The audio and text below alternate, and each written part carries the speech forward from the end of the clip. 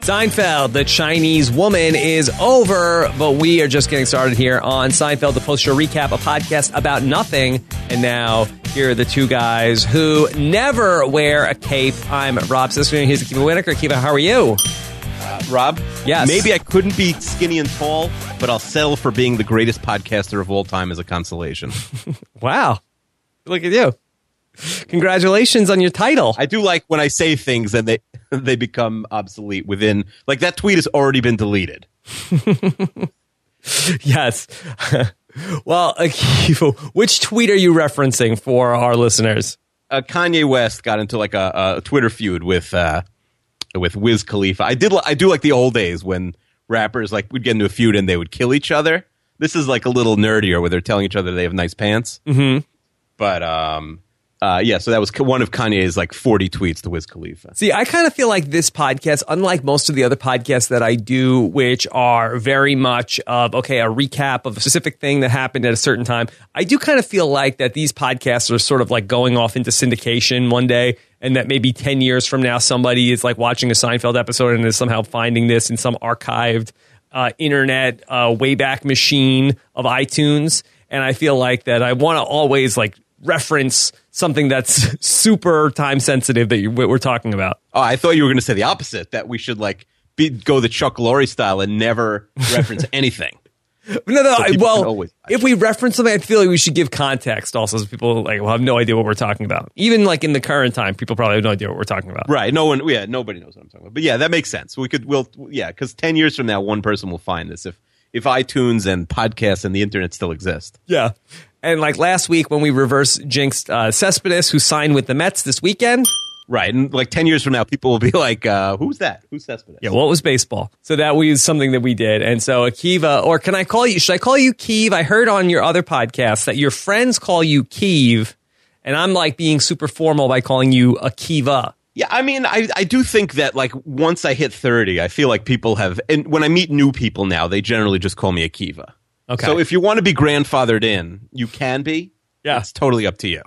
I think it is my Twitter name, right? So, you can go either way. Yeah, I like to mix it up. Mix it up. When I'm like being much more conversational, I'll be like, Keeve, listen to this, Keeve. And then people will tweet in. They'll be like, who's Keeve? Is there a third guy in the podcast this week? Because if I refer to Chester as Alex, everyone's like, who's Alex? Throws everything off. All right. So we have a great show here today to talk about an episode of Seinfeld, probably one of the more forgotten episodes, I feel like, The Chinese Woman. I feel like people do not talk about this episode often, Akiva. I'd say the overall plot, yes. The Chinese Woman is never in anybody's top 10 or top 20. I'd agree.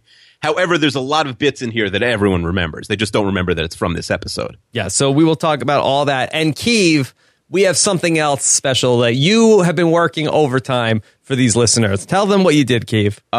So we should have a guest coming up. Should it be a surprise guest, or should we tell everyone who it is? That's fun. Okay. Well, actually, I like the idea of the surprise guest, but I would like to mention like things that we were going to ask the surprise guest. So let's say who it is. Okay, fine. That makes sense. And it's not that big of a surprise. We don't want to get people's hopes Don't up. overhype it. Jerry's finally coming on, which I'm sure will happen. Hold on. We swallowed the lead, though. It's not swallowed the lead. Yeah, we buried it. You buried the lead. We buried the lead. Yeah. This is episode 90. We are halfway home. Halfway home. Wow. And so we have a treat for the halftime on the Seinfeld post show recap. What do you got? Hopefully we won't see any nipples, but Donna Chang herself is going to be joining us and answering some questions. Donna Chang? Yes. I believe her real name is Angela Dorman. Yes. Okay, well, I hope our lines don't get crossed when we try to call her and end up getting George or anything like that, but that would be something. Well, I would love to speak to George. Hi, is Angela Dorman there? Like, no, this is Jason Alexander. How can I help you? Like, oh, I think the lines are crossed again. Yeah, and listen, Estelle is still with us, so, she could answer the phone. You think she's ever done a podcast? I feel like she's never done a podcast. Probably not. But we will find out, I'm sure, that as we get fact checked. So let's get into everything from The Chinese Woman, October 13th, 1994. Before we talk about that, Akiva, we always talk about the news. Some interesting Seinfeld news this week, right? Yeah, a bunch of people tweeted us the same story. But first, Larry David was named to host Saturday Night Live for, I believe, the first time ever. Yeah, that's going to be very fun coming up. I think it's the night before the Super Bowl, February 6th. We will have full coverage of that on post-show recaps, where myself and Rich Tackenberg will do our weekly SNL recap coming up. One thing I like that SNL does is if they get a really big name host, they generally know they can have a no-name musical guest, because sometimes they usually switch between enormous music guests and then people they're trying to break that no one's ever heard of. Yeah. So I think it's the 1975s or something with them who I've never heard of, and I follow music, but yeah, barely have heard of the year. Oh boy, yeah, no, we weren't born then. Are you a big music guy? I'm a pretty big music guy. There's nothing I'm super obsessed with. Keith, wow. We're finding out so much about you. I have my finger. I'm like a jack of all trades, master of none. I have my finger in a lot of different pots, but none of them chocolate. No chocolate pots. Okay, so tell us, what was the story that everybody was sending? Okay, yeah, it was dozens of people sent us the story. So basically, there's a Dear Abby type or Ask Abby or whatever it's called, a syndicated column called Ask Amy. Mm-hmm. And here's the letter she got. Dear Amy, I recently ran into a famous local sports figure at the gym. I didn't want to bother him, but much to my surprise, he approached me. Turns out he knew me from my profession. He asked if I wanted to go out for coffee, and we exchanged numbers. A few days later, we had coffee, and I thought it was pretty cool that we were friends. Then everything changed. He told me he was interested in taking out a woman that we ran into, but she's my ex-girlfriend, and we've remained good friends. He asked me a couple times if I wouldn't mind if he asked her out. I reluctantly said no. I made plans with him, and then after talking to my ex, I found out that he ditched our plans to go out with her. The next day, he called me and asked if I could help him move some furniture. I barely know the guy, and the next thing, he'll be asking me to drive him to the airport. 2 friends of mine warned me not to trust this guy. What's the deal? Am I being too rash, or should I dump the guy as a friend? Feeling foolish. And her response is, she didn't get it at all. Her response is, Dear Foolish, the good news here is you won't have to dump the guy as a friend because he's not a friend. He's an opportunist who just keeps asking you for stuff. I suspect that when you turn down his generous offer to let you move furniture for him, you'll likely never hear from him again. Well, she did kind of call that, right? Yes. That's so funny. I had seen the headline and I saw the link, but I didn't read the actual letter. But good job on the letter. Very, very funny stuff. Now, do you think that we will continue to see more of this? Will Seinfeld fans call in other advice things, talk shows, anything to try to find out some way to shoehorn Seinfeld questions? This man told me he was a marine biologist. It says in the article, Ask Amy has been trolled in a similar manner before. Last year, someone wrote in describing the plot of the movie The Room. That must have been a much more serious letter, by the way. I don't know if I've seen that movie, but yeah. The Room or Room? The Room. Okay. Oh no, Room. It says The Room in the Washington Post article. Yeah. But Oh, no. It means The Room, the horrible, the famously bad movie, The Room. I thought they meant the Oscar-nominated, the Oscar right? book. I really like that movie, and I read the book a couple years ago. But they meant the Tommy Wiseau movie. I don't know if you've ever seen that one. Yeah, I've heard about it. Okay. So fun stuff. All right, let's get into the Chinese woman because we want to get to our guest today. October 13th, 1994. This is a bit of a controversial episode, I think, from some people. Again, not one of the most controversial things in the history of Seinfeld, but, anytime you're talking about race in the mid-90s, we'll talk about some of the ways which it may or may not be holding up here in 2016. But the episode kicks off with Jerry talking about his admiration for the Chinese people because they're sticking with the chopsticks.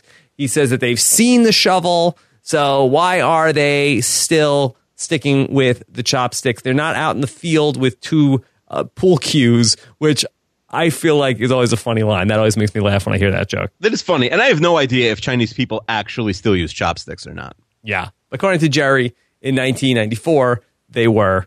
And so good stuff. I think we're still clear here.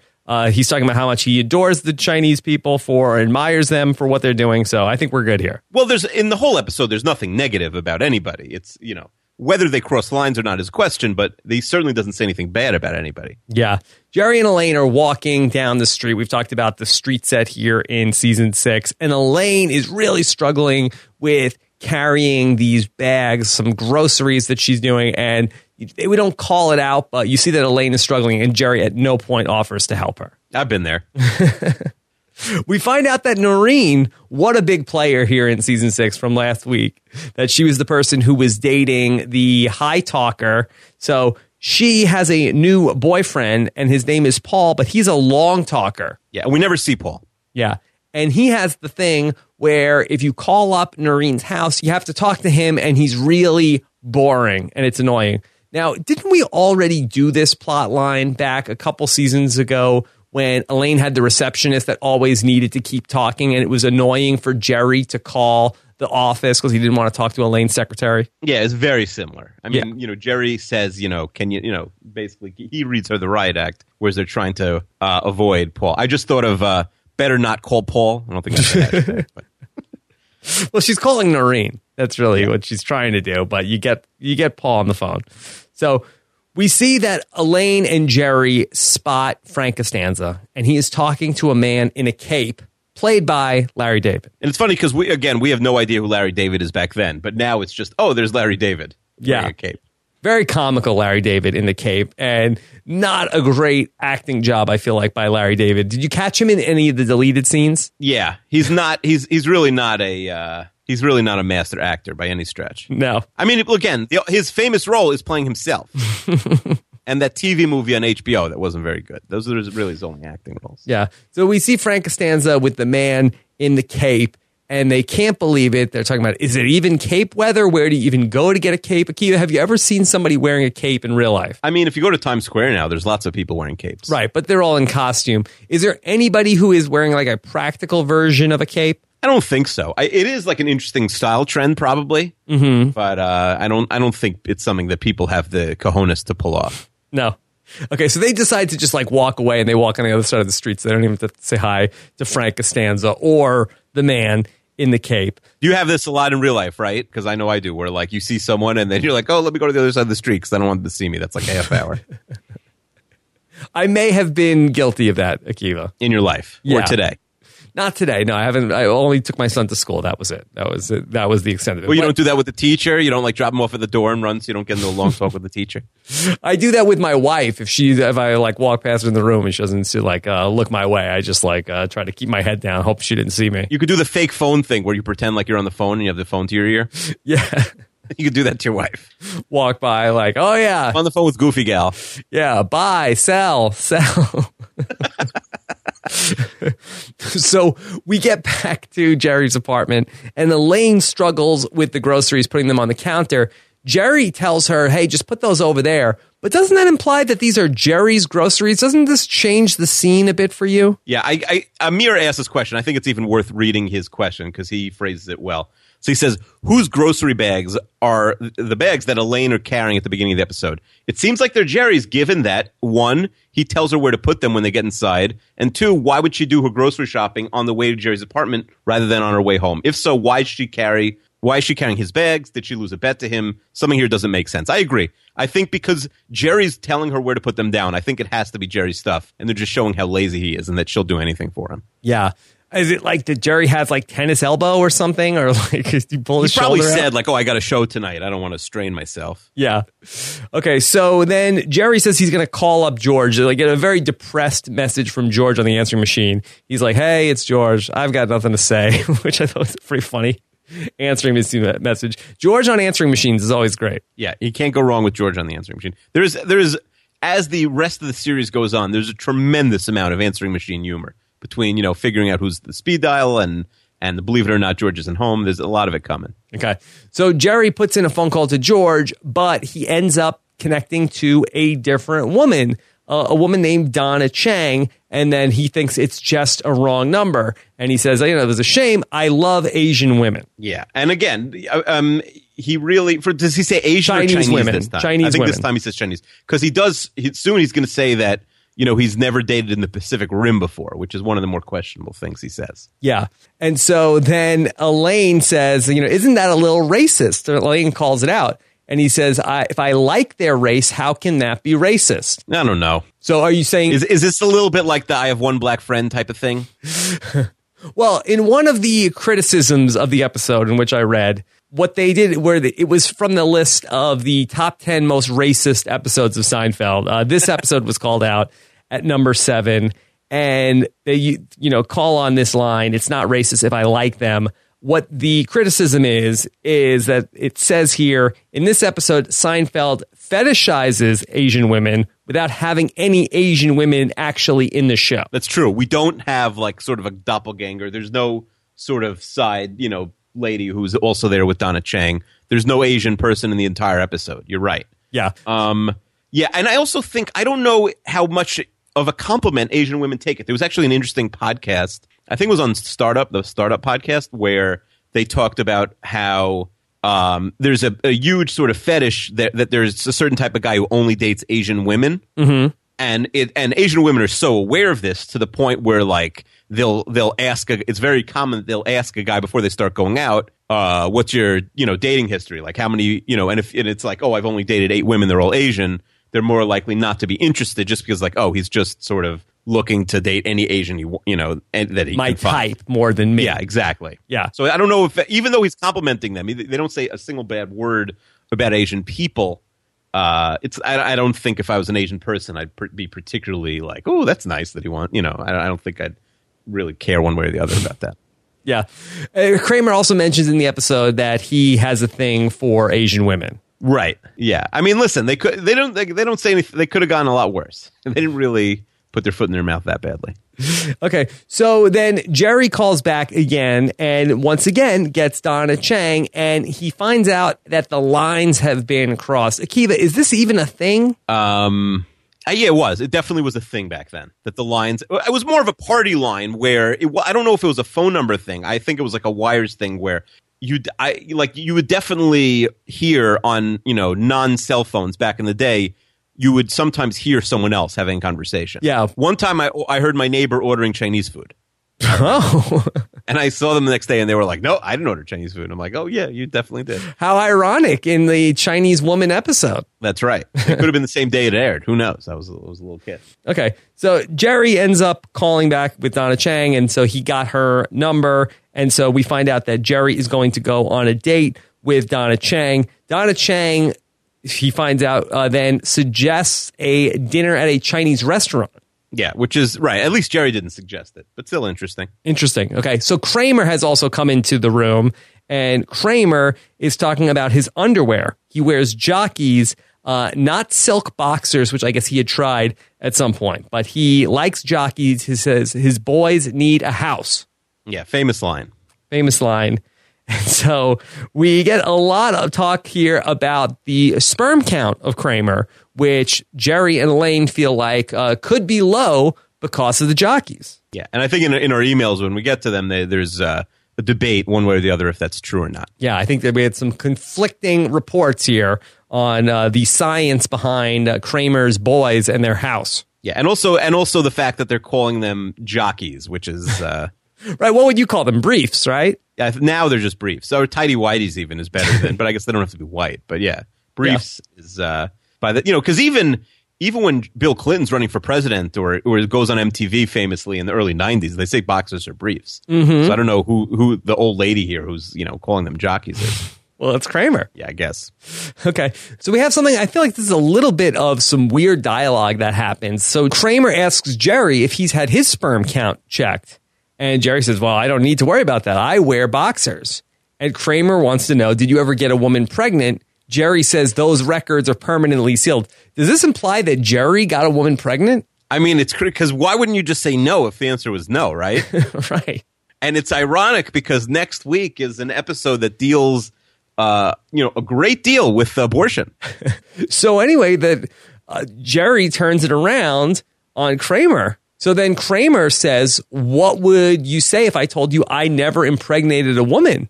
And Jerry says pretty incredulously, you mean you never slipped one past the goalie in all these years? I'm surprised. You've slept with a lot of women. Yeah, slip one past the goalie is another very famous Seinfeld line that people use, without even realizing it's a Seinfeld line anymore. Did Seinfeld invent that? That's a good question. I don't know the etymology of that phrase, but it's very possible. I kind of feel like that had to have been a colloquialism before Seinfeld. Yeah, I mean, again, when we say invented it, they popularized it. Who knows? This isn't necessarily like being invented in the writer's room. Yeah. And Kramer almost seems disappointed that he did sleep with a lot of women. and he has not impregnated anybody to his knowledge. Yeah, he says, you slept with women, lots of women, he yells. Yeah, it's like, you better get down to the fertility clinic because you need to be, producing some bastard children, Kramer. Yeah, it's not that he wants kids as much as, of course he does, because he says the last Kramer of his name. Yeah. House Kramer. But, it's more like, at this point, this is like a manliness issue where he's upset about it. And Kramer is then like, well, if I go to the fertility clinic, I would have to, into a cup in the middle of the day, which is odd that Kramer is hung up on this. Yeah, he came in last place in the contest, and yeah. Remember, he was in and out that room, we counted, in under 50 seconds. Right, well, Elaine has a really great line here. She comes back with, why? Does that conflict with your regular schedule? Yeah. Yeah, very funny stuff. All right, so Kramer ends up leaving, and Elaine decides she's going to try Noreen again, and she gets Paul, and she just hangs up the phone again. Yeah, better to hang up than to talk to Paul. So really, all these Noreen boyfriends have this one trait in common. They have to be answering the phone. They're all screening Noreen's phone calls. They're really going to this very similar well 2 episodes in a row. Yeah, it really is crazy that I'm not sure how many other storylines we have like this that have almost a similar plot line with the same actress back-to-back episodes. Yeah, the same guest actress also. Yeah. Okay. So we really should have gotten Noreen for this podcast. We should have. No, well, she has a bigger arc than Donna Chang. So George enters. And George wants to know, why didn't Jerry call him back? Why didn't Jerry call him back? Yeah, well, it turns out that the lines are crossed. Now, was George getting Donna Chang's phone calls? Yeah, he never really says he is. We know that, when you try and speak to, when Estelle tries to speak to George, he's getting Donna Chang, but I'm not sure if it works both ways like that. Yeah. So maybe just if the calls are coming in to George, they're just going to Donna Chang, but maybe the calls to Donna Chang are going somewhere else. Yeah, I don't know if there's like a double line crisscross thing. The lines are in a knot, basically. Yeah, basically. Okay. So Elaine and Jerry mentioned that they saw Frank in the city, and he was with a man who was wearing a cape. Yeah, and George is pretty, he's never met his dad's lawyer. He's pretty baffled by this. Yeah. And he's at first a little bothered that they didn't say hi to his dad, but he's much more disconcerted with the fact that his dad was with a guy with a cape, and George ends up leaving. Like, it's the weirdest thing in terms of blocking. It's like George just comes over, has a 30-second conversation, and then leaves. Yeah, and it's the end of the scene. It's not like they need George to leave for the rest of the scene. This is one of the longest scenes in the whole series. But he leaves at the end of it. Yeah, what was he coming over to? Was he coming over to hang out? And it's like, I can't stay here after hearing. Right, he came over to the house. Here's this one piece of information that is probably nothing. Parked his car. Right? Right, exactly. Is he so shocked to hear that Frank Costanza hangs out with weird people? He's in the apartment for less than a minute before he ends up leaving. Okay, so now we see Kramer at the fertility clinic. And the doctor comes in and he wants to know if Kramer wants to start a family. And Kramer immediately knows by the doctor's reaction that he has a low sperm count. Yeah, so the news is not good. You could tell by, a doctor will perk up if he's got something good to tell you. And so the doctor says, you need to get off the jockeys. You need to be in boxer shorts, Kramer. Yeah, so he's believing the same myth as everybody else, apparently. Is it a myth? Well, I guess we'll find out at the end. We'll discuss it later. We'll ask Donna Chang if she has done any research on the subject. Okay. So then we see Jerry in the waiting room or waiting to be served or seated at the Chinese restaurant. Again, no callback to the famous Chinese restaurant episode of Seinfeld. No, not the same restaurant. Okay. So we have a guy smoking in the lobby of the restaurant. Jerry has a funny line. The guy says, you want me to put this out? And he says, no, I secondhand smoke 2 packs a day, which is very funny. But again, so unsettling to see somebody smoking indoors on TV. Yeah, it's shocking. If Bloomberg watches this, he shuts off the television when he sees this. He's like, that's it. I've had enough. And so in comes... By the way, one of his campaign things is going to... Even shows which show someone smoking in a restaurant are going to be banned if he becomes president. And the sodas are going to be a lot smaller. Oh, no, the sodas are done. Forget it. You want your sodas, you better vote Trump. Okay, so in comes the great Angela Dorman, first appearance of Donna Chang. Yes, and she is not a Chinese woman. Okay.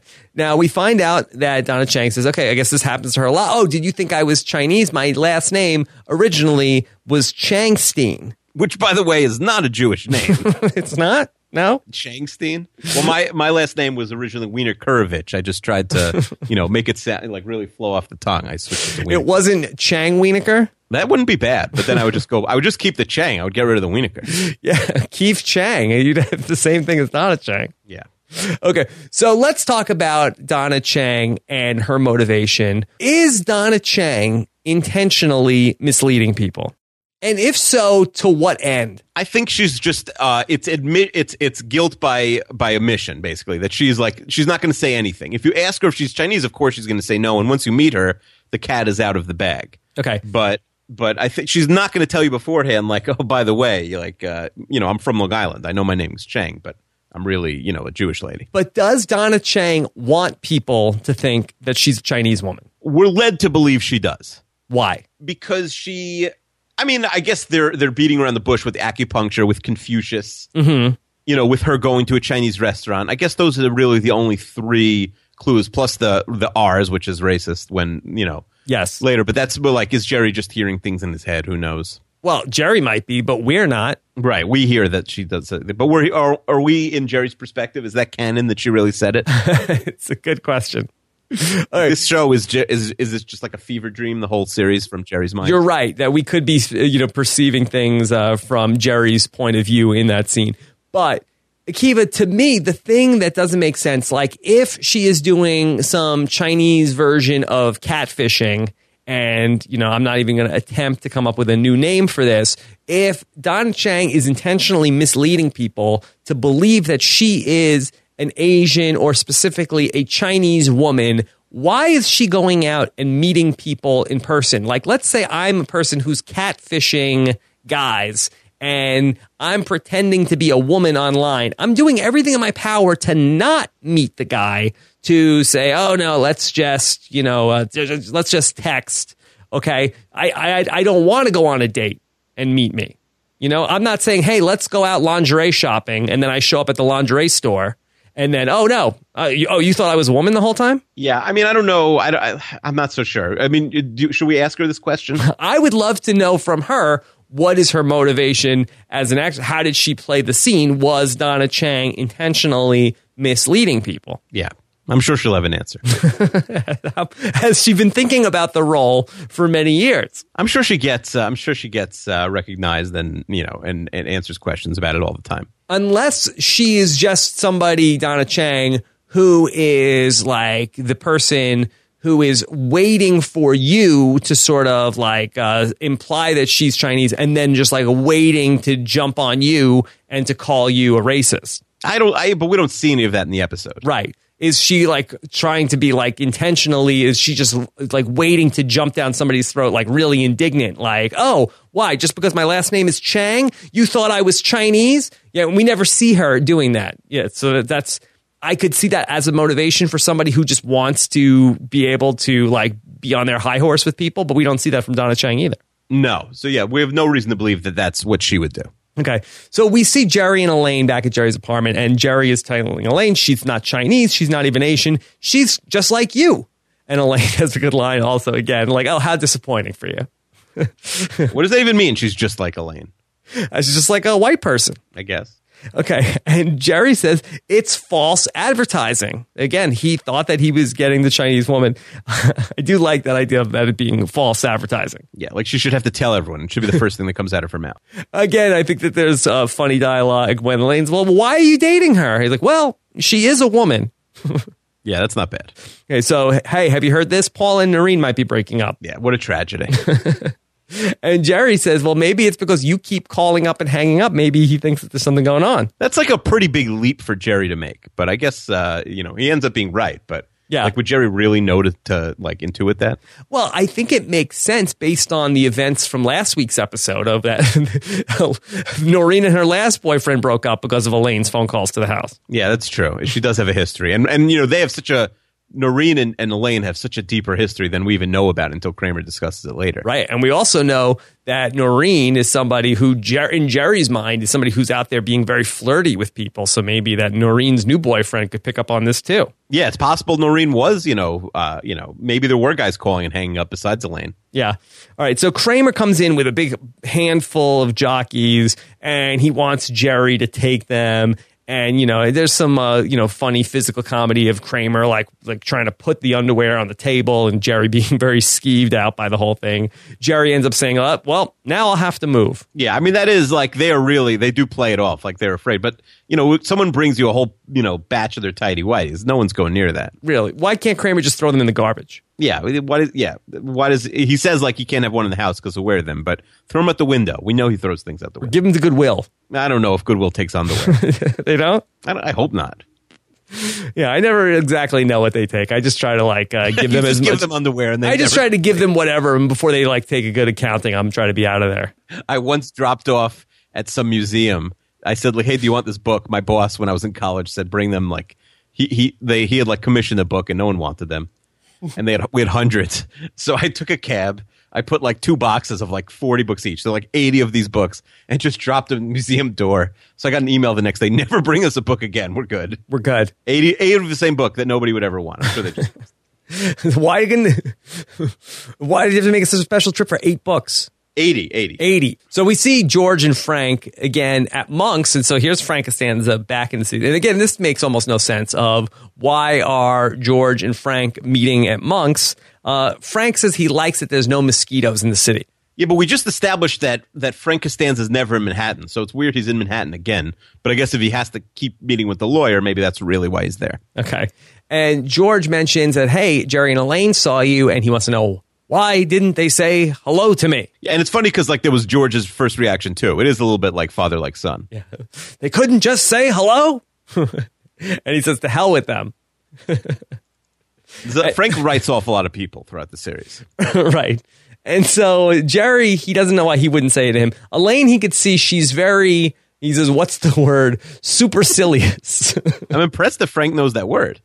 He has a great vocabulary, Frank Costanza. Yes, little known fact. Okay. And so he still can't get over it. All right, so Jerry is now back with Donna Chang, and they can't find the problem. And this is the scene that we're talking about, where Donna Chang very clearly says, yes, it's getting ridiculous. Yeah, and I think this is the thing that holds up the worst. I feel like you probably can't even make this joke now. Maybe you can. I don't know. Maybe some crazy FX show could do it. I don't know. But to do it earnestly, I'm not so sure. But I mean, it is a funny scene, standing on its own. You know what? Again, I hadn't watched this episode in a very long time, that I thought that it was almost going to be okay that she said it, but it was sort of did she say it or did she not say it? But then I think having Jerry call it out, I think really shines a light on it in an unflattering way in 2016. Sure, because who cares if she said ridiculous? Yeah, it's sort of I think that if it was just him sort of cocking his head to the side, did she or did she not? But I think then when he, calls it out and then also, says the thing about, were the Rhines crossed later on in the episode, I think that's probably goes a bit too far. Right. And I thought the stereotype was the opposite. Wasn't it that that someone would say an L instead of a D? An L? I mean, an L instead of an R?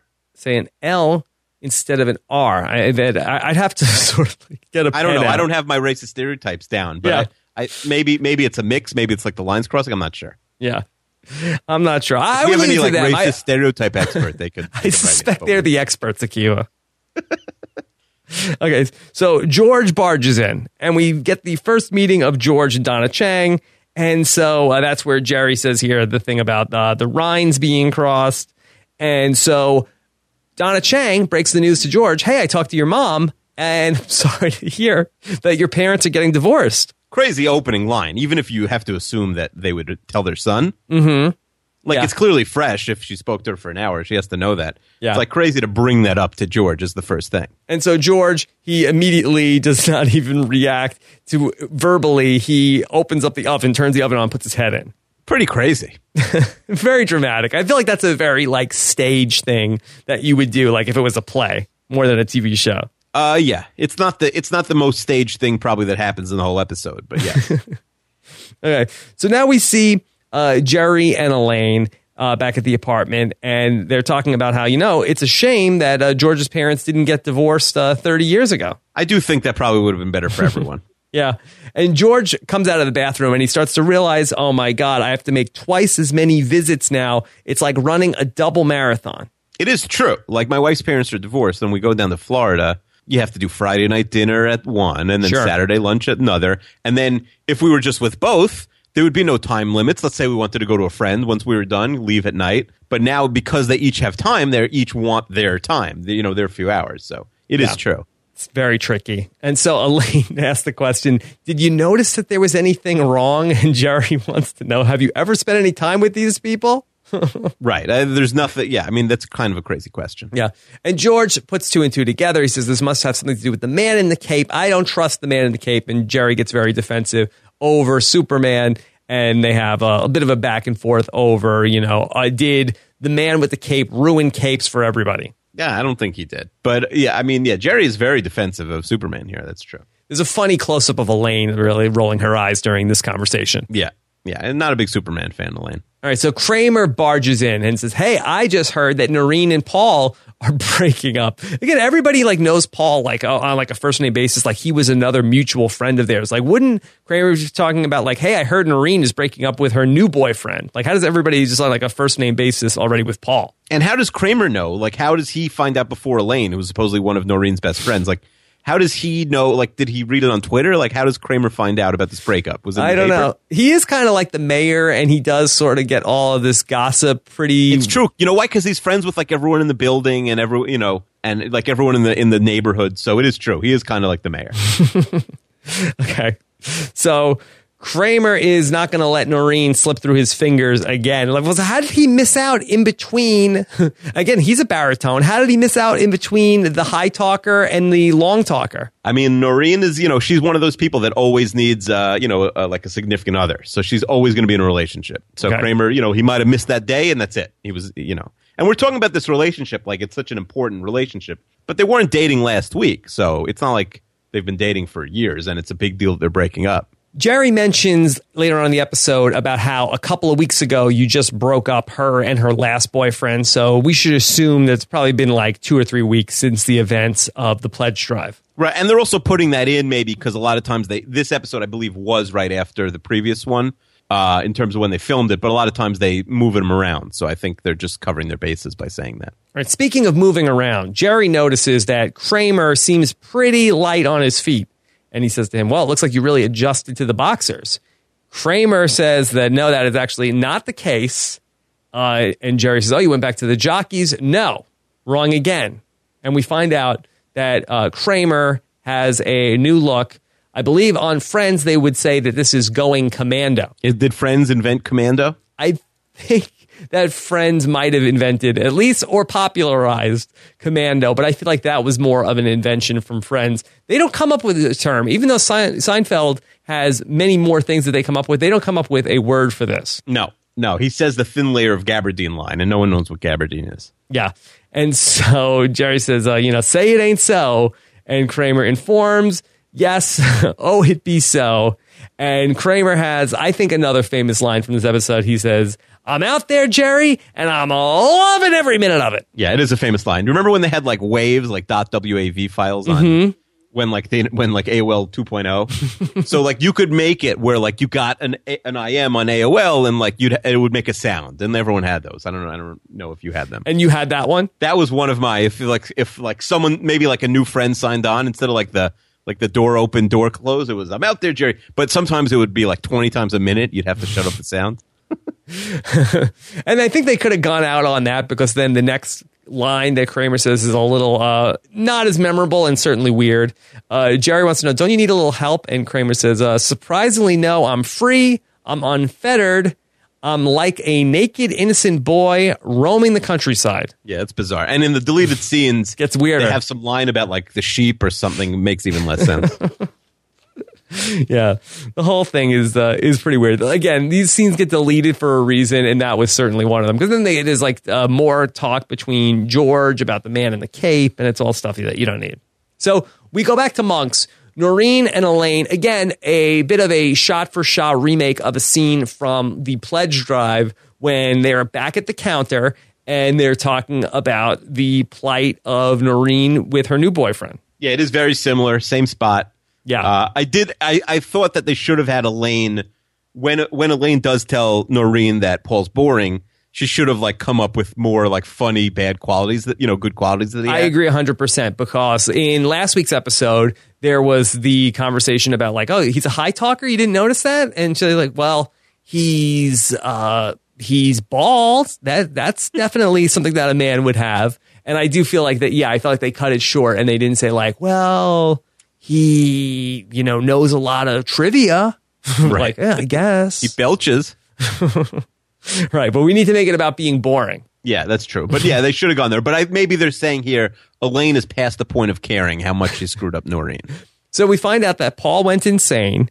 He was convinced Noreen was having an affair, and that Elaine starts to feel a little bad about it and tries to sort of rationalize, well, maybe that somebody didn't want to make boring chit-chat with him. And Noreen very quickly picks up on this. Yeah, I mean, listen, Noreen, she's not going to be the first person to notice it. She had no idea that her long-term boyfriend had a ridiculous voice. She's not going to notice within a week that he's boring. But why ruin? Like, if he has a bad voice, at least it like bothers you. Who cares if he's boring? She shouldn't break up with him over that. Isn't the problem more that he's incredibly jealous and went insane? Yes, that is it. Yeah, like they're right that he should break up with her, but not because of the boring thing. Yeah. So we now go back to Jerry's apartment. We start to get more of the backstory about the complicated character of Noreen. And Jerry mentions how this is the second relationship you ruined for her. And now she met a new guy. She's able to pick up the pieces from the last flame out. And then Elaine ends up breaking up with him because she doesn't want to talk to him. And then we find out about how that Elaine talked Noreen into joining the army. Yeah, that sounds crazy. And then when she wasn't having fun in the army, Elaine talked her into going AWOL. So she's like a Bo Bergdahl. Yes, they had to go in and get her. Yeah. Oh, by the way, Paul, the boring metaphor extends to Paul. That's the Sarah Koenig in this situation. She's a long talker. Is that what you're saying? She is a long talker. Serial season 2 is a long talker. And then so Jerry says, hey, just don't tell her to jump off a bridge, which sets up the scene at the end of the episode. But what is going on with Noreen? I mean, why would Elaine tell her to join the army? And who would listen when Elaine tells you to join the army? Yeah, and go AWOL. I did feel like that this was, for me, excuse the bridge metaphor, but a bridge too far with the Noreen character. I mean, no, I don't think so, because everyone has one friend when they're growing up. And if you don't, maybe you were that friend, where it's like they'll do anything you say because they're just so happy that they're friends with you. Join the army? Why would Elaine even suggest that? I don't know. She's bored. She's using Noreen as her puppet and just telling her to do things. Maybe she wanted her out of her hair. She had a really annoying boyfriend. She's like, get out of here. Go join the army. Yeah, she's like, maybe you should just like join the army. And then maybe if someone who's really unstructured, maybe that is a good idea for them. Yeah. But the thing about her going AWOL, like, wouldn't she be arrested? Yeah, but, she's so crazy. They probably just wrote her down as like a dishonorable discharge. So Elaine is like, okay, well, maybe I could talk her back into it. Jerry says, hey, if she does everything you say, you talk her back into it. So Elaine thinks that's a good idea. All right, so Donna Chang comes up, and we find out that Donna Chang talked Mrs. Costanza out of the divorce. Yeah, who knew? I mean, Donna Chang, really sweet-talked her. And it's funny that she, describes Estelle as this crazy person, as this sweet person, because I think over the phone, Estelle does sound like she's normal. Yeah. It's only with her foil. High talker. Yeah, with her foil around, with her husband. Frank. Yeah, that she's, that she becomes a crazy person. Yeah. I think Estelle minus Frank and minus George, I think tends to be, a pretty nice person. Yeah, I think if you just had her at the Mahjong game, she'd be totally fine. She's not one of these crazy ladies, yeah. Yeah, you get her around any of these other strangers, the Maestro, Kramer, she seems like, she's very easily swept off her feet. Yes. So Donna Chang now needs to get on the phone. She needs to cancel her acupuncture. Again, does this give us any insight into what Donna Chang is up to? Not really. It's just another sort of minor stereotype that they're taking the box for. So now George is back with his parents. He barges in and he says, hey, you can't get divorced. And they said, no, they changed her mind. Your mother changed her mind because she spoke with the Chinese woman. Yes, the Chinese woman. Another thing we haven't mentioned yet, but there's no differentiation in this episode between Chinese and the entire continent of over 2 billion people of Asia, right? Because I don't think Chang automatically means you're Chinese. It could be Taiwanese. It could be probably a bunch of different. It's a very common. Yeah, name. not the strong suit of this episode. No, that it could have been And I don't know if naming the episode "The Asian Woman" really would solve our problem, but you know, they really. And it's even funny because Jerry says like, "Oh, I'd go to the Pacific Rim." Like he just wants to date an Asian woman. Yeah. So Frank and Estelle, they tell George, "Look, we're not getting divorced. Your mother changed her mind." And so no divorce is happening. Again, George is very concerned about he's not going to have 2 Thanksgivings with them. Again, a very realistic concern. So George wants to know, all right, let me ask you a question. Who was the man in the cape? Yeah, it was the lawyer. He was the lawyer. Yeah. He's very independent. He doesn't follow trends. And Estelle seems to hate the lawyer. She says he looks ridiculous in that thing. I guess he wears it all the time. Well, you'd always hate the lawyer who's like defending your husband in the divorce. Yeah. And so Frank is very quick to jump down her throat and say, you have no eye for fashion. I have no eye for fashion. There's really nothing better when they get both the voices raised. Yeah. It's so funny when they're both yelling at each other. Okay. So Jerry is driving over with Donna Chang because that obviously Estelle wanted Donna Chang to come over for dinner. And again, Donna Chang does not say, oh, no, I cannot see you in person. Like, this would be a bad idea for us to let's just be pen pals. Yeah, she has no self-awareness of the situation. She doesn't think, oh, she's going to see me and it's going to call it off. She doesn't even know necessarily that she's listening to her because she's a Chinese woman. She just thinks she has good advice. Right. And so Jerry wants to know, what did you say to Mrs. Costanza? And she gave some pieces of wisdom from Confucius. Yeah. And Jerry does call it out, you're not Chinese. And the scene ends there. It would be nice to know what Donna Chang said in response to that. Yeah, they kind of leaving a little piece of the puzzle out there. I would suspect if the scene went on, I almost feel like Donna Chang would say, like, of course I'm not Chinese. Why would you think right. I agree. You know, but also I think she must be annoyed by this because it's also worth mentioning we never see Donna Chang again, but they don't break up in this episode. Yeah. Although she does say when they come in, oh, you thought I was Chinese. So I feel like she's like, again, is this still because of my last name? Like, I almost feel like that the actions she's doing, I think she doesn't connect that she's doing things that make people think she's Chinese in addition to having the last name Chang. Right. Right. But it's also because this is one of the only girlfriends ever that the relationship ends, but we don't see a natural end to it where Jerry breaks up with her or vice versa. Yeah. That, maybe she's annoyed by this. Like this, he's sowing the seeds here of the end of the relationship. All right, so now we see Noreen with Kramer as Elaine calls up, and Elaine wants to speak to Noreen. Kramer does not let Elaine speak with Noreen. He's going to be making the decisions for Noreen from now on. Yeah, and by the way, going from Elaine to Kramer is like going from typhus to polio. I just thought of that. I'm not sure if that makes any sense. Right. Now, is Kramer attracted to the fact that here is this very impressionable woman who can't make decisions on her own? Is that what he likes about Noreen? Yeah, because Kramer has these wacky ideas, and everyone's just rolling their eyes and ignoring him. Yeah.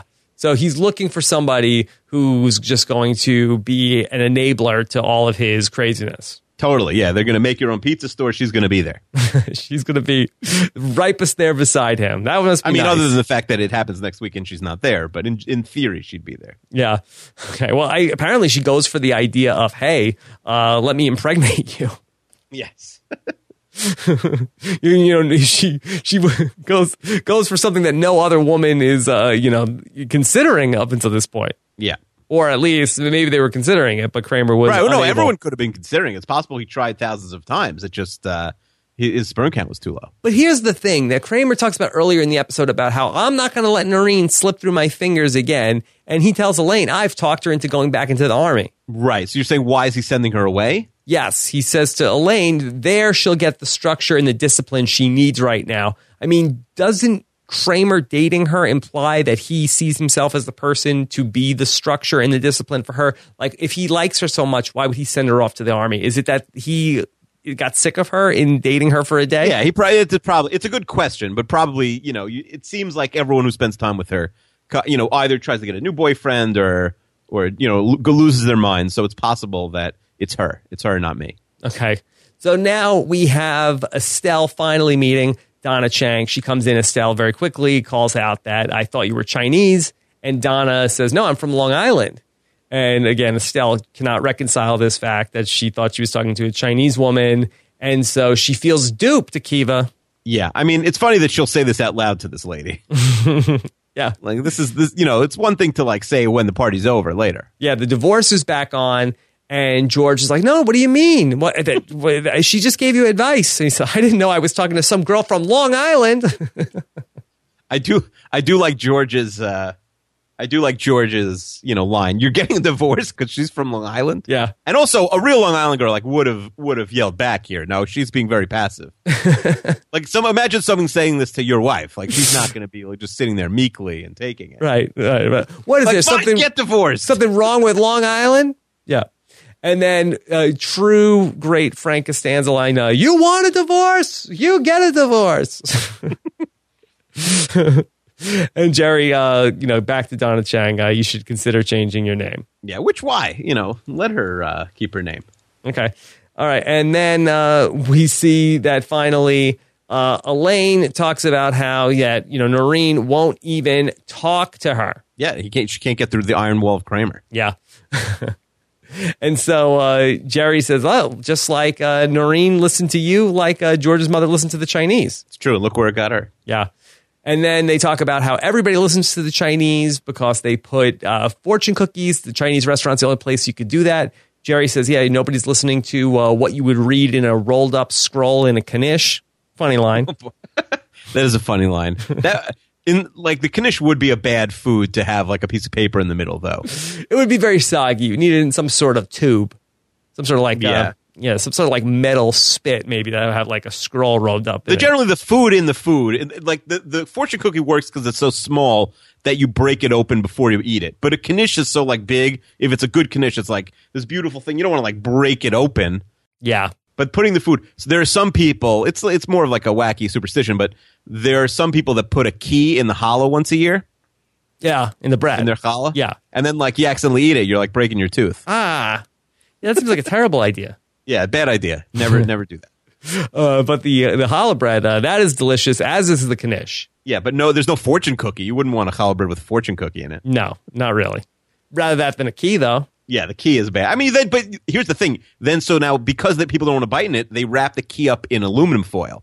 But any food that touches that, or tin foil, I never know the difference. Mm-hmm. The one that's that's harder. Yeah. But then you accidentally take a bite of that, and it's the worst day of your life. I don't know if you've accidentally ever had a piece of aluminum foil in your mouth. Yeah, it breaks off, you're saying? Yeah. Oh, it's so sharp, it hurts your teeth. It's horrible. Yeah. Yeah, I'm sort of getting goosebumps thinking about it. Yeah, totally. That's exactly what happens.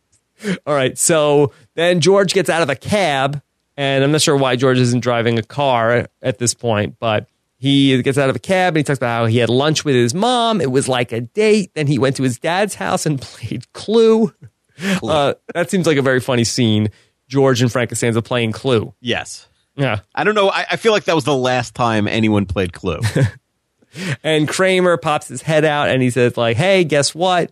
The Kramer name might live on. Noreen is late. She's late. Yeah, famous end. It ends up not being the end of the episode, but sort of the last real scene. That's a very famous scene. And so we come back and no post-credit comedy. We end up with Noreen looking over the edge of a bridge, like she's gonna jump. And then we have the man with the cape come by, and she's like, "Who are you?" And he says, I'm Frank Costanza's lawyer. That's how he identifies himself, as Frank Costanza's lawyer. Which must mean nothing to Noreen. Right. She has no idea who Frank Costanza is. Why would the lawyer identify himself as Frank? Even if he said, I'm a man in a cape, I don't know why he would say, I'm Frank Costanza's lawyer. I mean, how much could Frank Costanza be paying the man in the cape on retainer to have his name be... Right, exactly. For you to identify. He's not your in-house counsel. Right. It's not I'm Donald Trump's lawyer. He doesn't work full-time for Frank Costanza. Right. So it's almost, to me, this scene... It's shocking that it wasn't written by Larry Charles, because this is the most Larry Charles scene of the whole series. But it's so we don't like the ridiculous throw out the realism stuff, but this is so absurd that I don't even mind it. This is almost not canon. Let's just talk this through from a realism perspective. Why is Noreen contemplating suicide here? Is it because she's pregnant with Kramer's baby? See, that doesn't really make sense, right? Maybe she found that she's not pregnant. Maybe she didn't want to have a kid. And she was I'm having Kramer's baby. That's a disaster. Mm-hmm. He's not going to be a big help.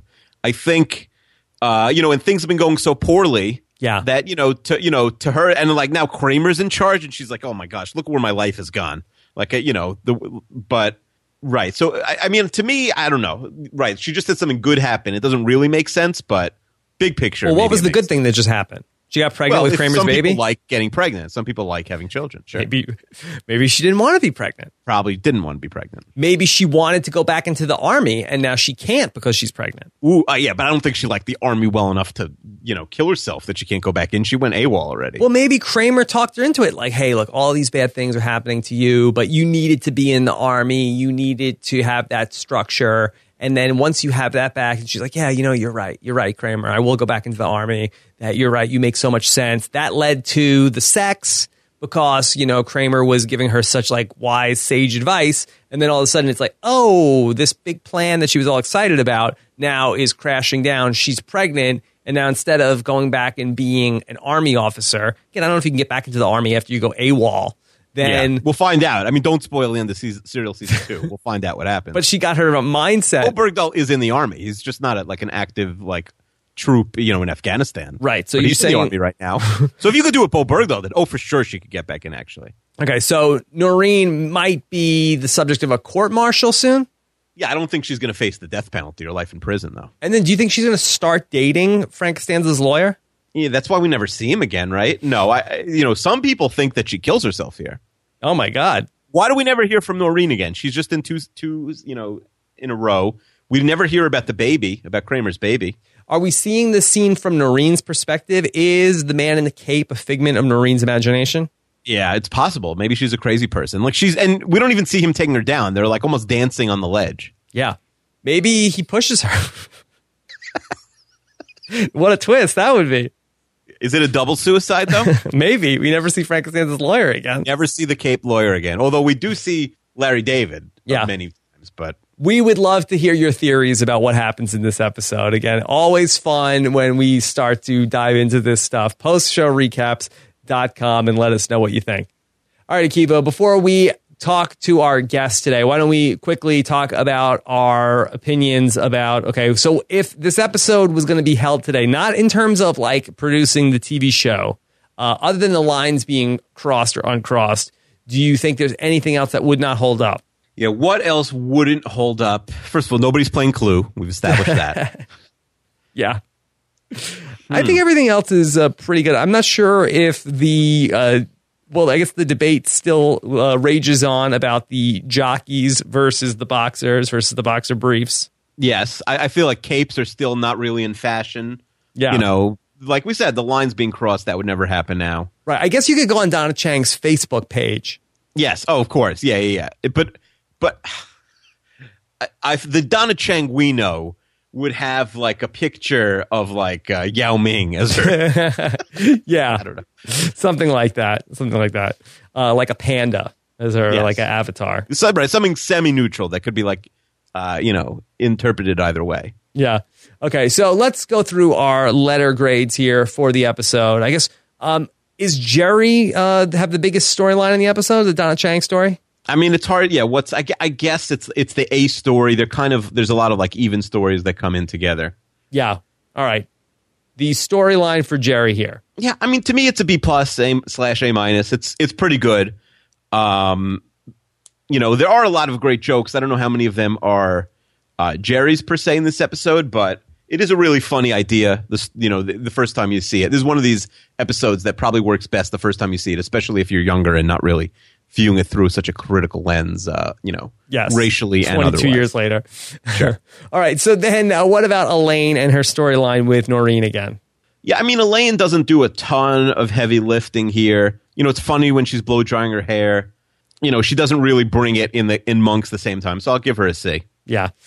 I don't disagree with that. Then we have George with his parents getting divorced. Yeah, I mean, it's funny when he walks into the oven the first time. It's pretty shocking. It's also like, we didn't really discuss it, but the idea that this person in their late 30s I know he's an only child and like this is all he has family-wise, but like is so upset that his parents are getting divorced. But he's upset about it because he doesn't want to have to do double selfishly. visits. He doesn't care that they don't love each other anymore. I understand. But it's still like an over-the-top reaction for a grown man.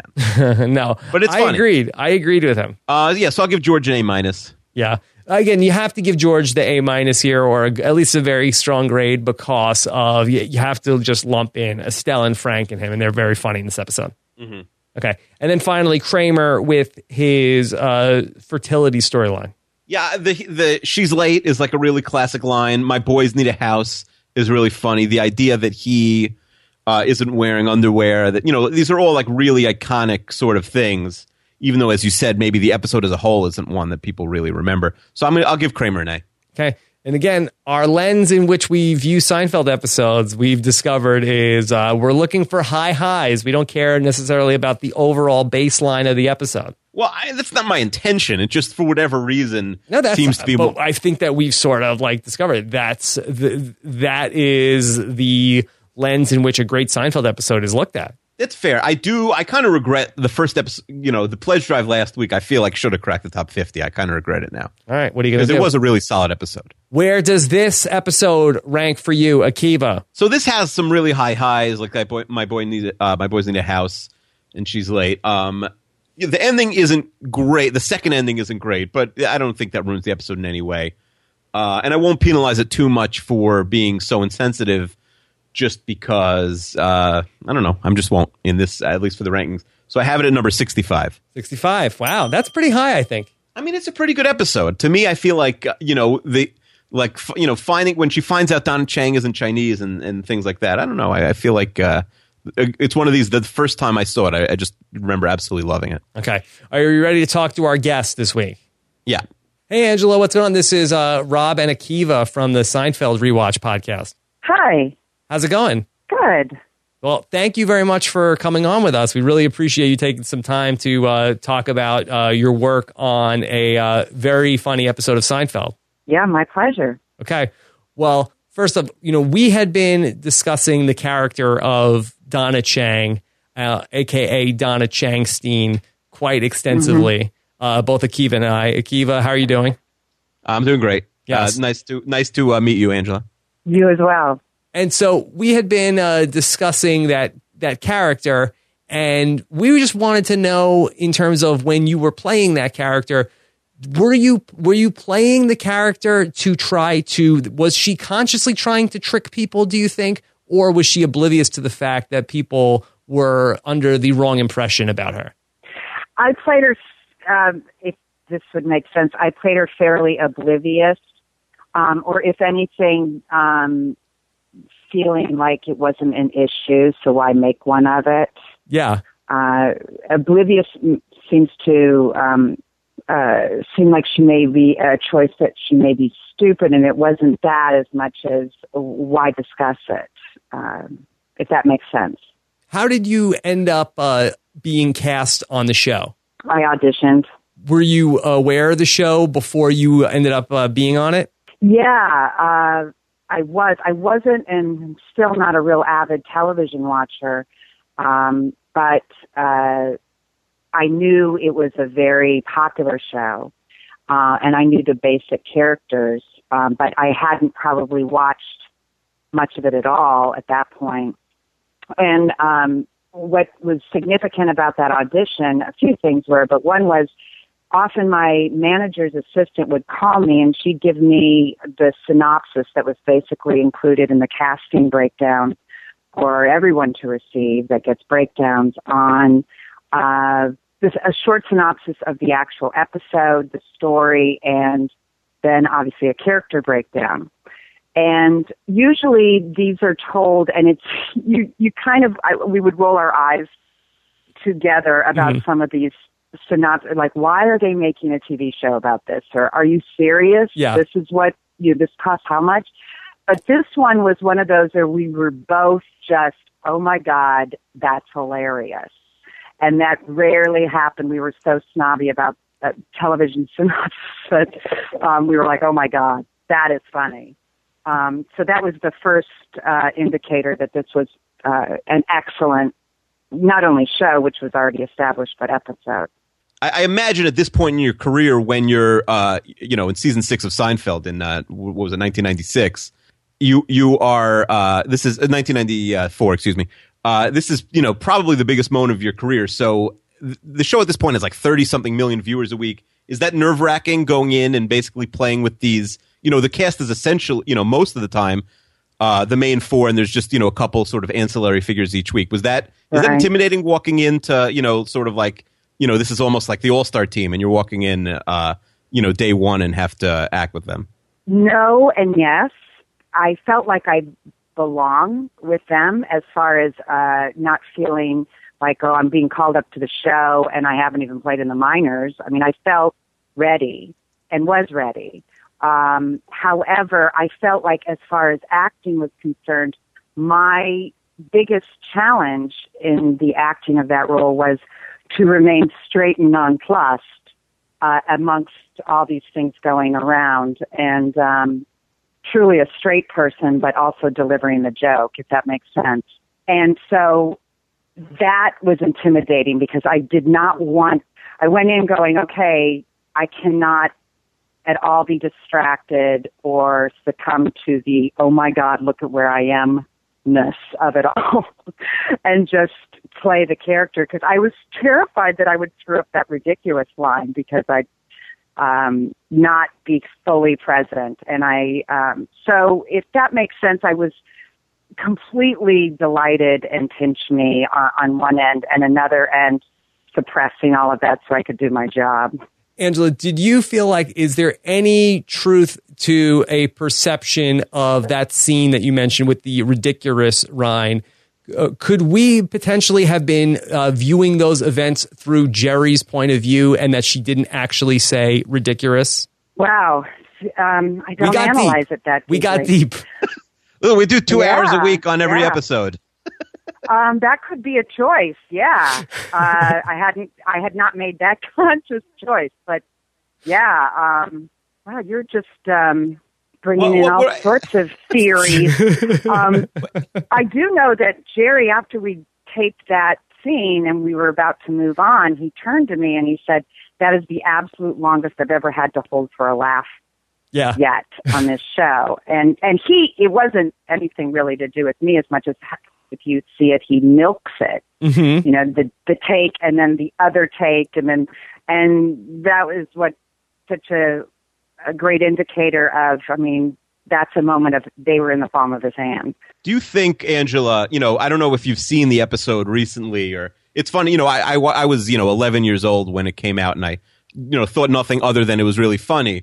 But viewing it from like a 2016 perspective, do you think this is something that could have made air now? Do you think like and I'm talking mostly about sort of like the Asian sort of, like the stereotypy sort of jokes.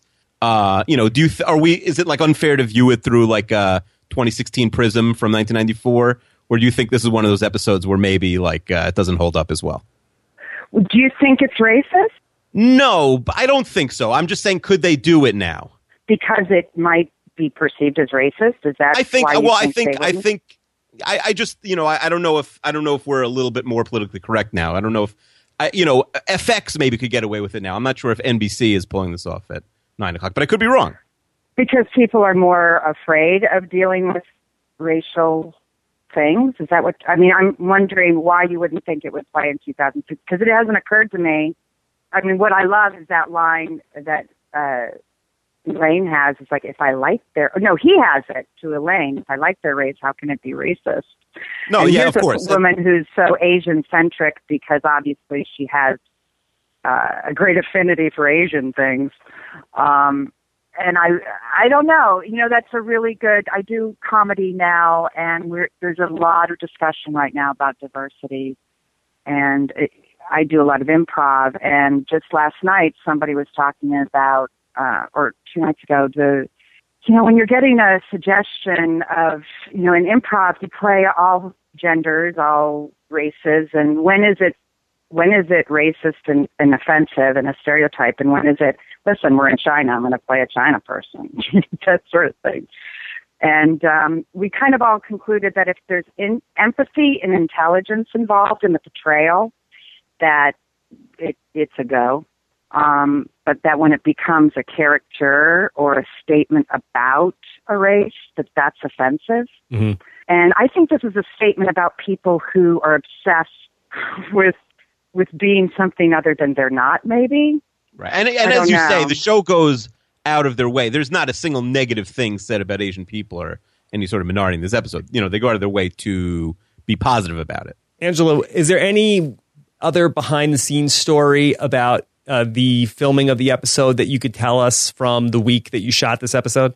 I was thinking about that earlier. Well, one thing that I felt was significant is I believe you guys would know or will know soon. I believe the Emmys had occurred either the week prior to us shooting that, and Kramer had won an Emmy. I didn't have any scenes with him, and there was just such this reverence that week for him winning that, and I really liked watching him because he's such a physical actor. And my memory, actually, the most delighted I was to be on set with Jerry Stiller, because especially a sketch improv person, he was it when I was growing up. Mm-hmm. And him and Mike Nichols, they really pioneered a lot of stuff in comedy. And so they worked so differently too in rehearsal. It was interesting.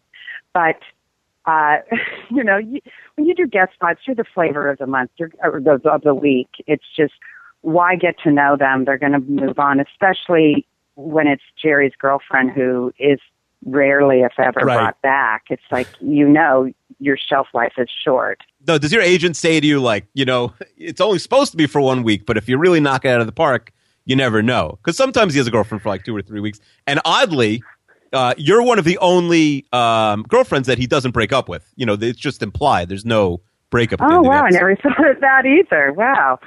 No, I just kind of assumed. I mean, they will, and I believe it will be on Breakdowns, possible recurring.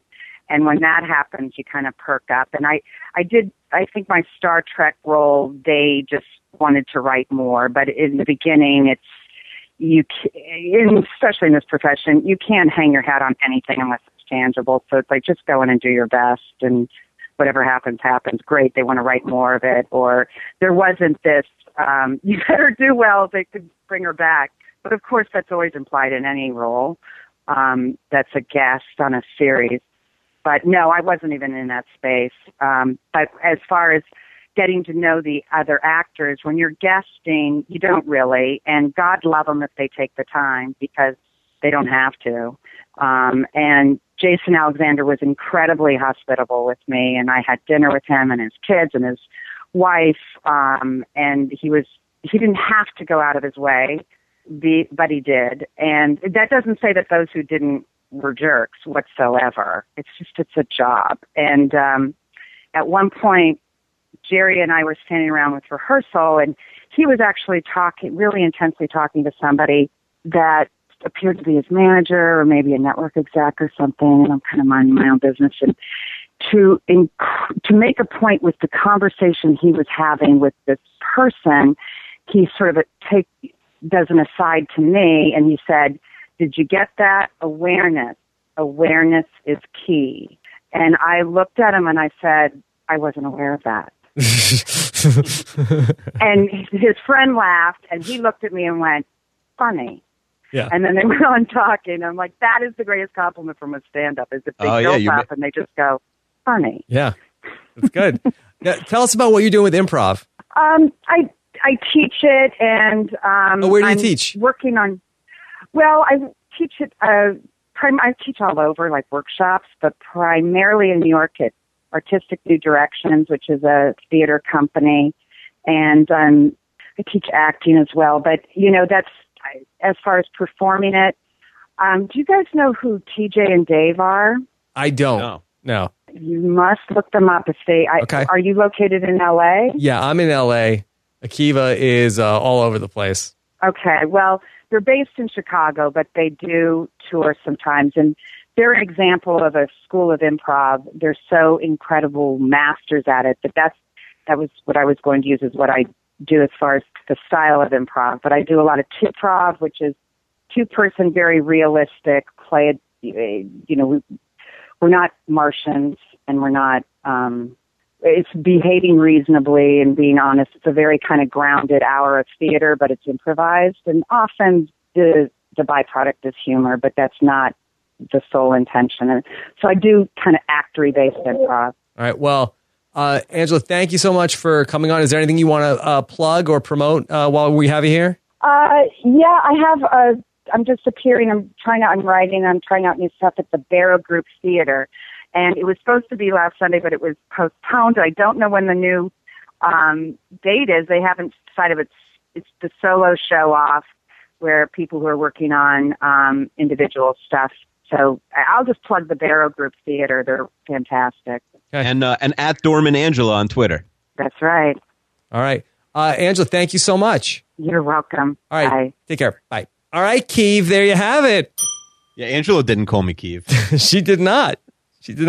I almost called her Donna a couple times. Why? From Donna Chang. I almost did. And then I wanted to ask her when she talked about going to dinner with Jason Alexander. I came very close to asking if they went for Chinese food. And I said, no, I'm going to be a professional. I will not ask that. But she's very nice. Really do appreciate Angela coming on with us. And we got it. I'm glad I got to float that test balloon of when we float one of our crazy theories to somebody that was on the show. How ridiculous must we be to other people? Especially like someone who's, 50 or like. I just wanted to see if she was going to hang up and like, all right, you know what, guys, I got to go. So that's our test case for when we talk to Larry David or Jerry. I mean, Jerry, the thing is, like, we analyze this in such absurd detail that maybe we should be embarrassed. Oh, we should be. There's no question about that. Oh, yeah, okay. There isn't a question. Sometimes I think it's cool, but then now I realize, it's not. No, not cool.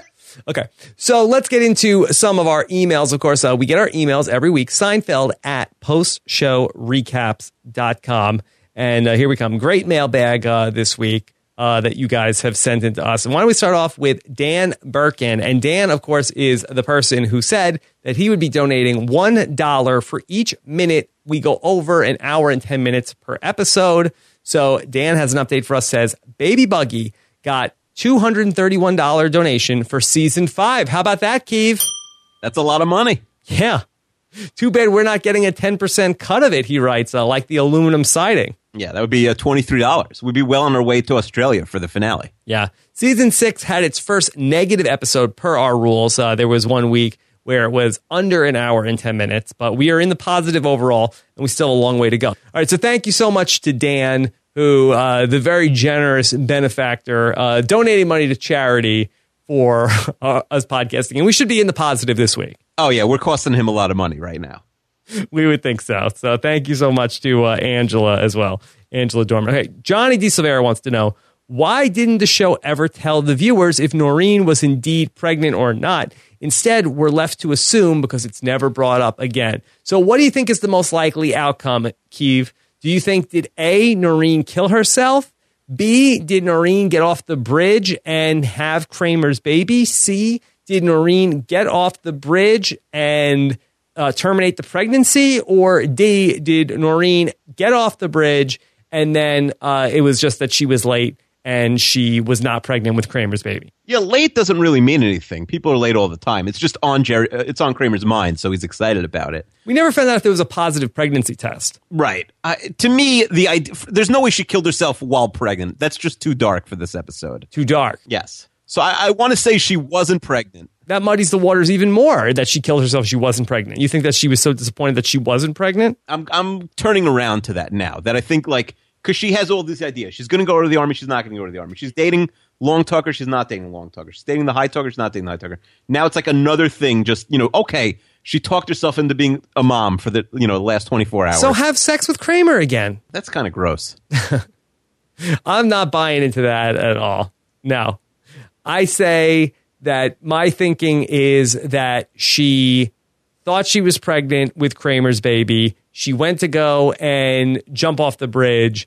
The man in the cape talked her down, and I think that eventually, sadly, either she terminated the pregnancy or then she eventually just got her period, and the man with the cape talked her out of being associated with any of these people. Maybe he talked her down by, like, I'm a lawyer. I'll get you, if you're pregnant, I'll get you some serious child support. Yeah, from Kramer. Sure.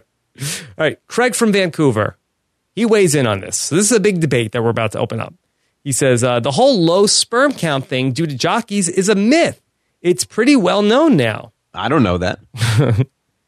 So then our medical correspondent comes in exactly where we need him. Dr. Thomas says, I wasn't so sure about the boxers versus briefs debate, so I did some research.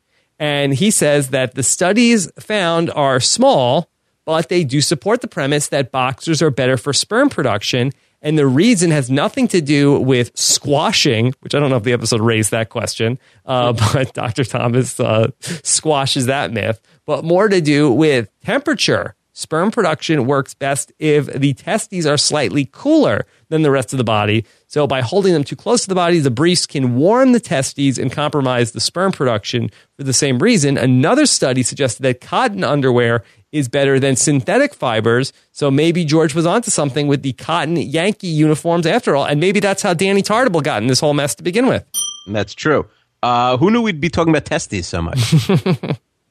Yeah. So Craig and Dr. Thomas, I feel like, are ready to throw down about this. Yeah. Dr. Craig, Dr. Thomas. It's a debate. Yeah. So we don't know exactly. Where do you weigh in on this? I side more with Dr. Thomas, I believe. I mean, I don't know. This is like a medical question. I don't know why I should have an opinion. Yeah. Like, I don't know. Yeah. I mean, I wear boxers. You wear boxers, right? I mean, I think the whole idea of the testicles is that they're supposed to be, that's why they're not in the body. They need to be cooler. Makes sense. It does make sense. So I think I side with Dr. Thomas on the issue. I think we should both start wearing briefs. And then we should then get a sperm count. And then we find out on the show. Yeah, or let's just hope nobody botches any vasectomy. Okay. We both have a number of children between the two of us, so I think we're fine. Are you saying that in case someone's listening for the first time? What, just because they've shut it off if they're listening for the first time. No, a long time ago. We got an email from Harry who writes in to say, I had forgotten how many classic lines there were in this episode. Slipped one past the goalie. My boys need a house. Thin layer of gabardine. And then also adds in, I don't trust men in cape. And I secondhand smoked 2 packs a day. I left out the most famous line in the episode. Yes.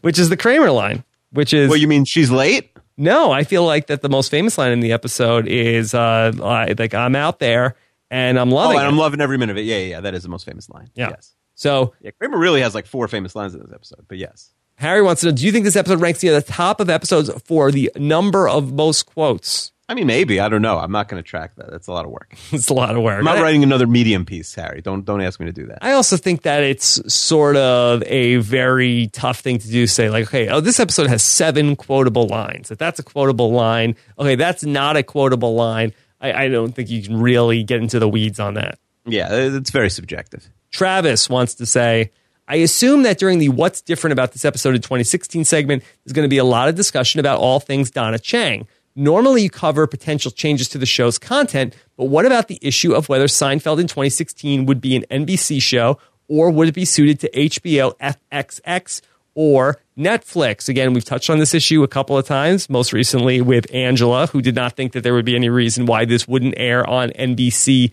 Now, to me, the idea of this plot line seems probably more like an It's Sunny in Philadelphia plot line in 2016. Yeah. That makes sense. By the way, I wasn't going to say it because Angela was courteous with her time and came on, but do you notice that everyone who doesn't have a television tells you that they don't have a television always? Oh, I don't watch a lot of TV. Yeah, well, did she say she doesn't own one, or she says she doesn't watch a lot? Doesn't watch a lot, but It's the same thing. People love telling you that they don't watch TV. Yeah. TV is the best medium we have now. If Picasso was alive, he'd be a showrunner for 4 different shows, buddy. Yeah.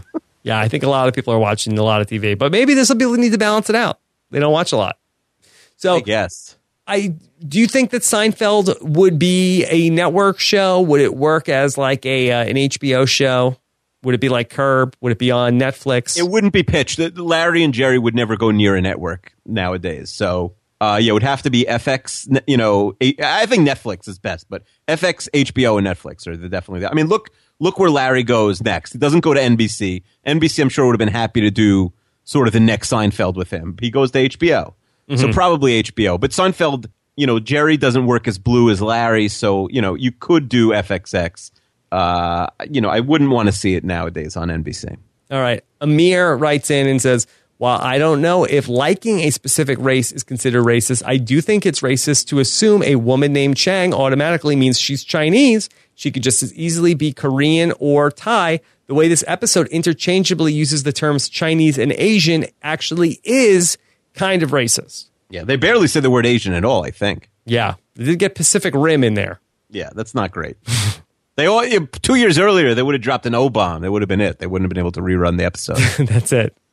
All right, and finally, one last email from Chester who says, do you guys wear boxers or briefs or BOBW, which is boxer briefs? Why is BOBW the abbreviation for boxer briefs, according to Chester? I think it's like lawyer speak. I'm not sure what they're doing there. Boxer briefs come up? Is that like illegal briefs? Is that they have to like differentiate it? Exactly the same thing. Akiva, do you want to answer the question for the masses? Yeah, I say I wear boxers. I own some boxer briefs, but I generally wear boxers. Yeah. Now, I am all boxers. I think I do have some pairs of boxer briefs, but that's really, I would have to be very low on laundry to get to those. Yeah, I haven't owned a pair of briefs since like 6th grade. Yeah. Now, Chester has another theory about all this. He says that women go nuts if you squeal about a pregnancy too soon. Kramer's lucky that Noreen didn't throw him off the bridge. So Chester feels like that Noreen is very upset that Kramer spilled the beans about the pregnancy. Noreen is so wacky. I'm not sure that's her biggest problem. Yeah, I don't know. I kind of feel like that she would. And look at Kramer, you. He's upset about stereotyping, and then look where Chester goes next. You know what women do? Women go nuts. Yeah. Chester wants to know what happened to Noreen after Larry David saved her. One would assume she got an abortion if she actually was pregnant and decided to have nothing to do with the gang ever again. But why wouldn't she have testified against the gang in the finale? Thus, I would argue that she probably did end up killing herself that one day when Larry David wasn't around. Do you think that she would have testified against the group? Well, how great would that be? I mean, it would be such an absurd callback that no one would remember. Yeah. How great would that be if on the stand, you know, a character witnesses Noreen and she's like, he's the father of my baby, points to Kramer. I think that Noreen is such a forgettable character. Of course. That's why you could never have her in the finale. I feel like you could bring back the high talker for the finale and they'd say, oh, they stole my girlfriend or something like that. Or they got my girlfriend to break up with me. I think you would remember that more so than Noreen, even though she's in 2 episodes and the high talker's in 1. Yeah. Can Donna Chang be upset or she wasn't really wronged at all? No, Donna Chang has no reason to testify. And again, the other people that are testifying about things, I think that they probably have better stories than Noreen. It's true. They're and far greater gripes than what Noreen has. Even though Noreen could potentially be dead because of them. Yeah, it is fair. Like, I definitely think by the time the finale rolls around, she's not with us anymore. But like, she's forgettable, or you think she's dead? Oh, I think she's dead. Or she's in the army. Or both. Yeah. All right. So that is The Chinese Woman. Of course, you can send your emails to us every week. Seinfeld at postshowrecaps.com. Akiva, what are we doing next week? Next week, we got Poppy back in the house. Poppy! Couch. P-Couch. That's exciting. Yes. P-Couch. We got a lot of abortion conversations. A pizza business where you make your own pie. Patton Oswalt. Okay. Akiva, what's the hashtag, Keeve? Can we do halfway home? Because we're 90 eps done and 90 more to go. Okay. What if we just like forget about like our jobs or whatever, and we just like grind it out the next 90 over the next 3 weeks, and then we never have to do this again? So you think bang it out? Like we'll do like one a day, just get them all in the can. And then we'd also have to like, I mean, it would be hard on like Chester and Johnny DeSilvera and stuff. They'd have to also take off work. So what? Because we'd have to do all the like we can't not have the emails. Yeah, well, if they're up for it, yes. We'll see. And it wouldn't be any extra work on like Scott St. Pierre or Mike Moore for the work that they do because they would just like they would just only have to still do the same. And amount. Also, we'll do like the real time stuff, like when I was talking about Kanye or last week Jonas Cespedes. We'll just guess what's happening in the news then. We'll project out there. Yeah. All right. So we'll think about it. We'll consider it. Halfway done. Akiva, what's your biggest takeaway halfway through Seinfeld?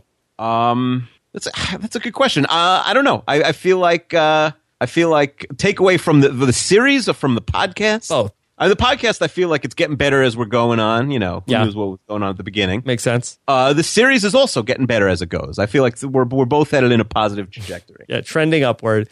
I do feel like for me, the biggest takeaway is that thing that I mentioned before. The criteria for a great Seinfeld episode is not necessarily the sum of the parts, but the exceptional moments of that highest high, as opposed to sort of like what was the average, duration of the episode in terms of like the moments. Yeah, and also just how like weak the show was in like seasons 1 and 2 compared to what we have now, where most episodes are really, eminently watchable. Okay. All right, Akiva, great job. As usual, you could follow Akiva on Twitter. He's at Keeve26. You'll be feel like you're one of his good friends when you tweet him at Keeve26. Of course, I'm at Rob Cesternino. Thanks so much to Scott St. Pierre for putting this all together with our phone calls and all that stuff. And of course, thanks to Mike Moore for the episode recap. We'll be back next week to talk about The Couch. Take care, everybody. Bye.